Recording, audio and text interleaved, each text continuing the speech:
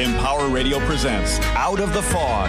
Join intuitive guide and spiritual teacher Karen Hager for lively, positive conversation with light workers, healers, and dynamic wisdom keepers. Get ready for inspiration and connection. This is Out of the Fog on Empower Radio. Here's your host, Karen Hager.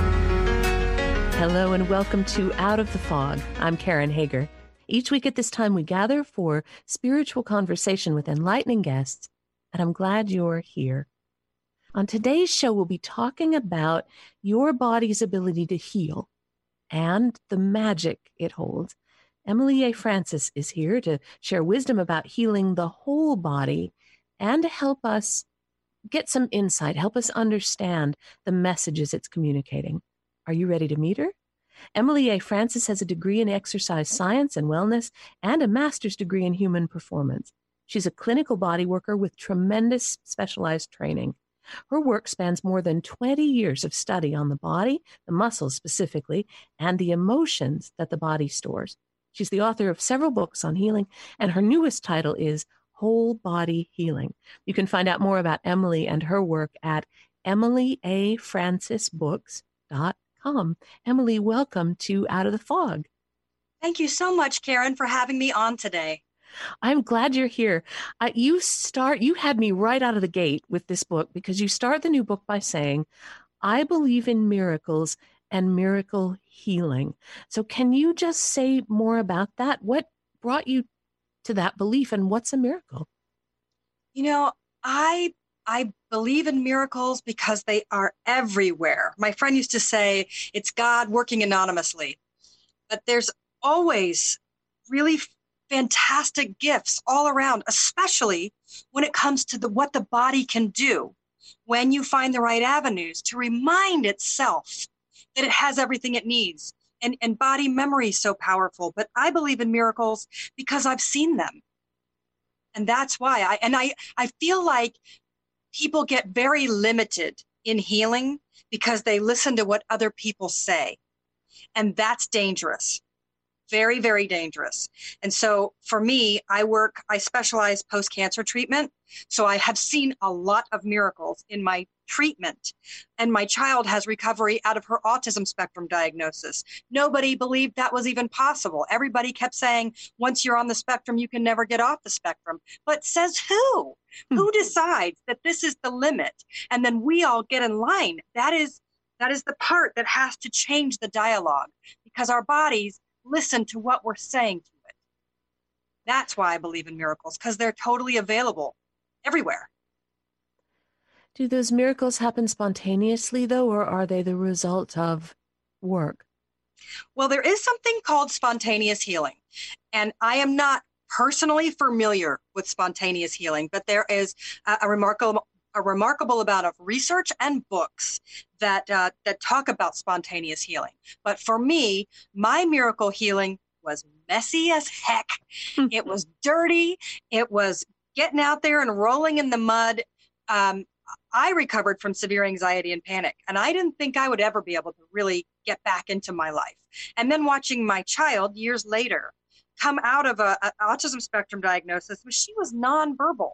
And then until she was 4. And then we found something called craniosacral therapy, and it looks like watching paint dry. They put their hands on her head, and you're literally thinking, I cannot believe how expensive this is. What are they doing? And then 2 weeks later, she starts using words. And then in the next less than 2 years, her diagnosis was removed. And we still do that treatment. But what it is for me is it's dirty, it's messy, it requires a ton of research, a huge willingness to go very wide in your search and understand that around the world is the most phenomenal healing modalities. And just because you haven't heard of something does not mean it's not incredibly powerful.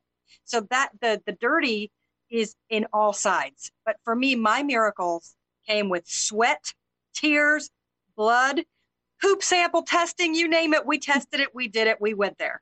Wow. When you talk about the whole body, you're not just talking about the physical body. You talk about layers of the body. What are those 4 layers that you focus on? So the physical body is the dense part of the physical body, the physical reality. Then you have your emotional body. And that's where the therapies come in. This is where anxiety, depression, cognitive therapy, EMDR therapy, hypnotherapy, that treats your emotional body.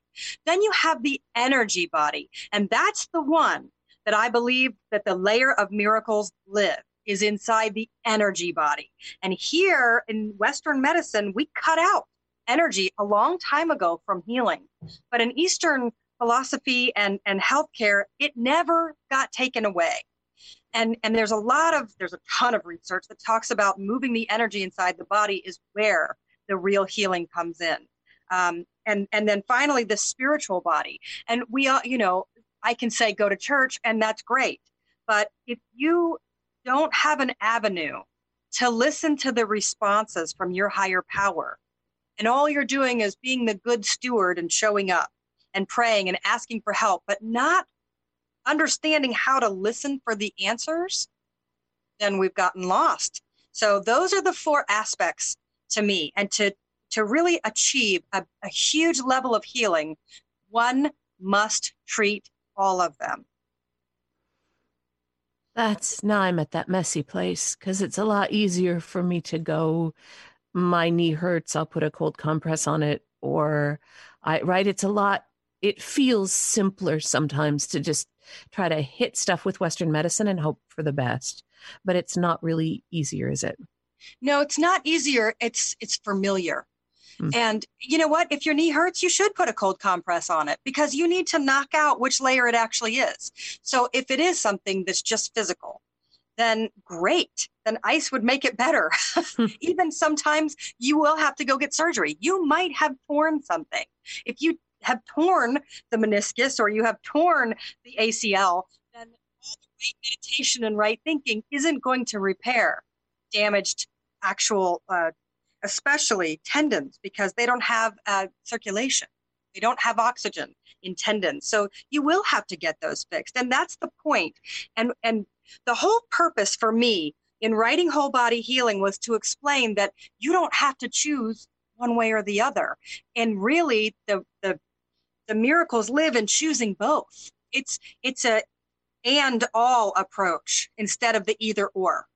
You can study this and this to have the full creation. But when you're an either or thinker, either you did this or you're this, you're going to stay in the same place because you can't see wide.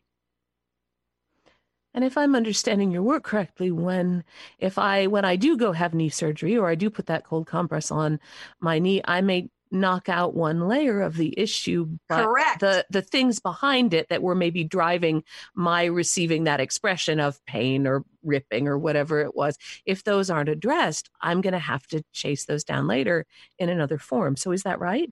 That's absolutely correct. And you know what? You really see that in real illness such as cancer. And you see a lot of people that understand that you don't neglect what your doctors are saying. Don't run away from that stuff. But if you don't treat the underlying emotions, there is a lot of research that suggests that emotional imbalance is what leads to illness. Now, you can take that with a grain of salt because genetics plays a huge role too. But one doesn't negate the other. They both have a huge part to play. And if you only go and treat one part, then the other part's still able to leak poison inside the body. Does that make sense? Yeah, it does. It's messy and it's multi-layered and not as easy as just zapping it and having it be gone. But yeah, it does make sense. There's a really cool chart in the book correlating places in the physical body with emotion. Usually, just for me personally, I'd be resistant to that just because of that. There is a kind of a belief that like if I was never angry, my knees would never hurt, or if you know what I mean? That thing where right, what you receive in your physical body is a punishment for thinking the wrong things or listening to the wrong teachers. But in your book, you've got this really cool chart correlating the physical body with emotion.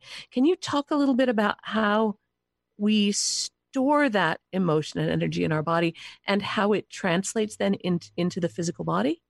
Yes. Muscle memory. When we talk about muscle memory, even for me, I have a degree in exercise science and wellness. And when I went back and talked to the doctor of exercise physiology, everything about muscle memory and his articulation was about movement. So the muscles store the neurological pathway that remembers how to move. But that's not the only thing they store. And I didn't know it until I became a body worker, a hands-on body worker. And one of the things that the teacher talked about, different teacher now, was saying something about the psoas, which is your primary hip flexor. And he said, now you have to be really careful when you treat this area because it's the second most emotional muscle in the body. And I went crazy for that information. And I asked where the book was. And he said, there's no book. It's just been information that's been passed down. Well, 20 years ago, I started from there and started piling on the studies. And here's what I realized is that there was a common theme of people that would come to see me that when they had pains in various particular areas of the body, you could spot what the emotion was, even before you put your hands on them. So it's not a punishment. It's a place that we store within the muscle memory and within the tissues. You know, people talk about cellular memory and muscle memory and tissue memory. And I don't think they all work together hand in hand. So if we think, and I'll take this to trauma. When a person suffers from a really excruciating trauma, more times than not, they give a conversation where they are hazy on the memories because they ejected themselves out of their body. And whether it was something where they could count the walls, the ceiling, cracks on the ceiling, something like that, or if they were in an accident and they are hazy because they ejected out of the physical body. But the physical body doesn't have that luxury to eject from itself. So within the actual tissues are the memories stored. And in my opinion, and the foundation of my work, the memories that are stored within the body don't come with a story. They're not animated. They're just fact. So when you go right to the body instead of people's stories that they like to tell, that they have started to believe, the conversation becomes very, very different. And that's why I do what I do. Like betrayal sits behind the shoulder blades, and that's being stabbed in the back. And it's right in front of the heart. So of course it would be right there in that area. You know, I mean, a lot of this stuff starts to make sense. And like the glutes or your bottom, you know, when somebody makes you really angry, but it's not worth talking about. So you just sit on it. You actually sit on it. And then in that area, in those muscles, the memory goes and stores. And then when you start to work on somebody's glutes, they get mad because those emotions are coming back up. And it's interesting that I met with a acupuncturist about the same conversation. And he said, well, of course they get angry in the glutes because that's the liver gallbladder line and that's the line of anger. And I said, aha, but you know this from the studies of meridians and I don't know the meridian. And yet I have the same information given to me through the muscles. Can you explain it? You know, and he kind of like, no, it's the same. You know, it is the same, but where you're getting the information from is a different line than from where I am. The body is talking. It wants to be heard. You're listening to Out of the Fog, and I'm talking with Emily A. Francis. Her new book is Whole Body Healing, Create Your Own Path to Physical, Emotional, Energetic, and Spiritual Well-Being. You can find out more about Emily and her work at emilyafrancis.com. Whole body healing is like a compilation of all these different, just fascinating, different modalities, different opportunities, different options. Is that kind of conversation, like the one you were sharing, is that one of the things that led you to put together this book? Absolutely it is.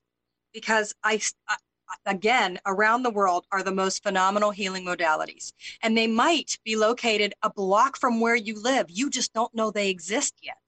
And so I actually am the host of my own radio show on Healthy Life Radio called All About Healing. And on that show, I am fortunate to be able to interview people from around the world that specialize in these different healing modalities. And so what I've started to do is put together the research for you. And again, I don't leave the physical body. I don't leave the Western medicine behind. I have all of your specialists listed and charted in the back. So if there's a part of your body that is out or needs diagnostics, you've got to go to those specialists. But then when you start to go into treatments, all different kinds of treatments, you need to know that there are some of the most phenomenal things. Like there's a treatment called sophrology that's almost unheard of in the United States, but it's a huge practice in Europe.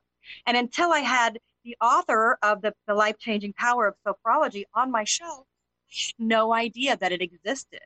And I think it takes many years of study of shamanic and Ayurvedic and Chinese medicine and all these different practices and simplifies it for the whole. Anybody could take sophrology and learn huge advances into their own stress management. It's shocking. And so I started to put this research together because doesn't everybody wish they had an easy chart reference of, okay, this is totally out of whack and I have no idea where to begin. Well, now you do, because I'm giving you all the leads. So I know that now we've got the leads in front of us, and I know that you believe that we are already whole. But when we don't feel whole, when we're out of balance, when we're suffering, when there's stuff going on, how can we begin for ourselves to listen to the wisdom that our body holds? Because we're going to have to be hearing a little bit of that wisdom just so that we know which of these modalities, which of these practices, which of these things might be best for us. How do we start to listen? Well, first, we have to figure out where you're starting from. And that's really important, because when you're not ready yet, then pushing yourself to go to all these different practitioners isn't going to help. So sometimes when you're in a really disenfranchised place within your whole body, you might need to stay down for a little bit so that you can feel it. And then when you're ready to start making a shift, this is where this book comes in, because I teach you in the very beginning of the book how to do an internal body scan and start to ask real questions of where things are issuing so that you can start to figure out, first of all, which aspect is the one that's screaming the loudest. Is it something physical? I mean, sometimes you think that you're really out of whack and you realize your eating habits are completely out of whack. Like, you might be really angry and you haven't eaten in 5 hours. You know, I have friends that, I'm not one of these people, but I have friends that'll look up and go, oh my gosh, I forgot to eat today. Like, you know, and then you think, but we don't ask those questions. And then we start to go deeper into, is it something that I'm feeling? Is it something emotional? You know, it's really hard to tap into, is it something energetic? And so we first take care of the physical scans and the emotional scans. And then if those don't answer, then likely it's more in the energy body. And that's it's abstract in a way. So it's really hard to pinpoint and go, oh, my energy body is totally out of flow. But when the other ones aren't working, that's when you seek. Well, for me, I would call my acupuncturist almost first.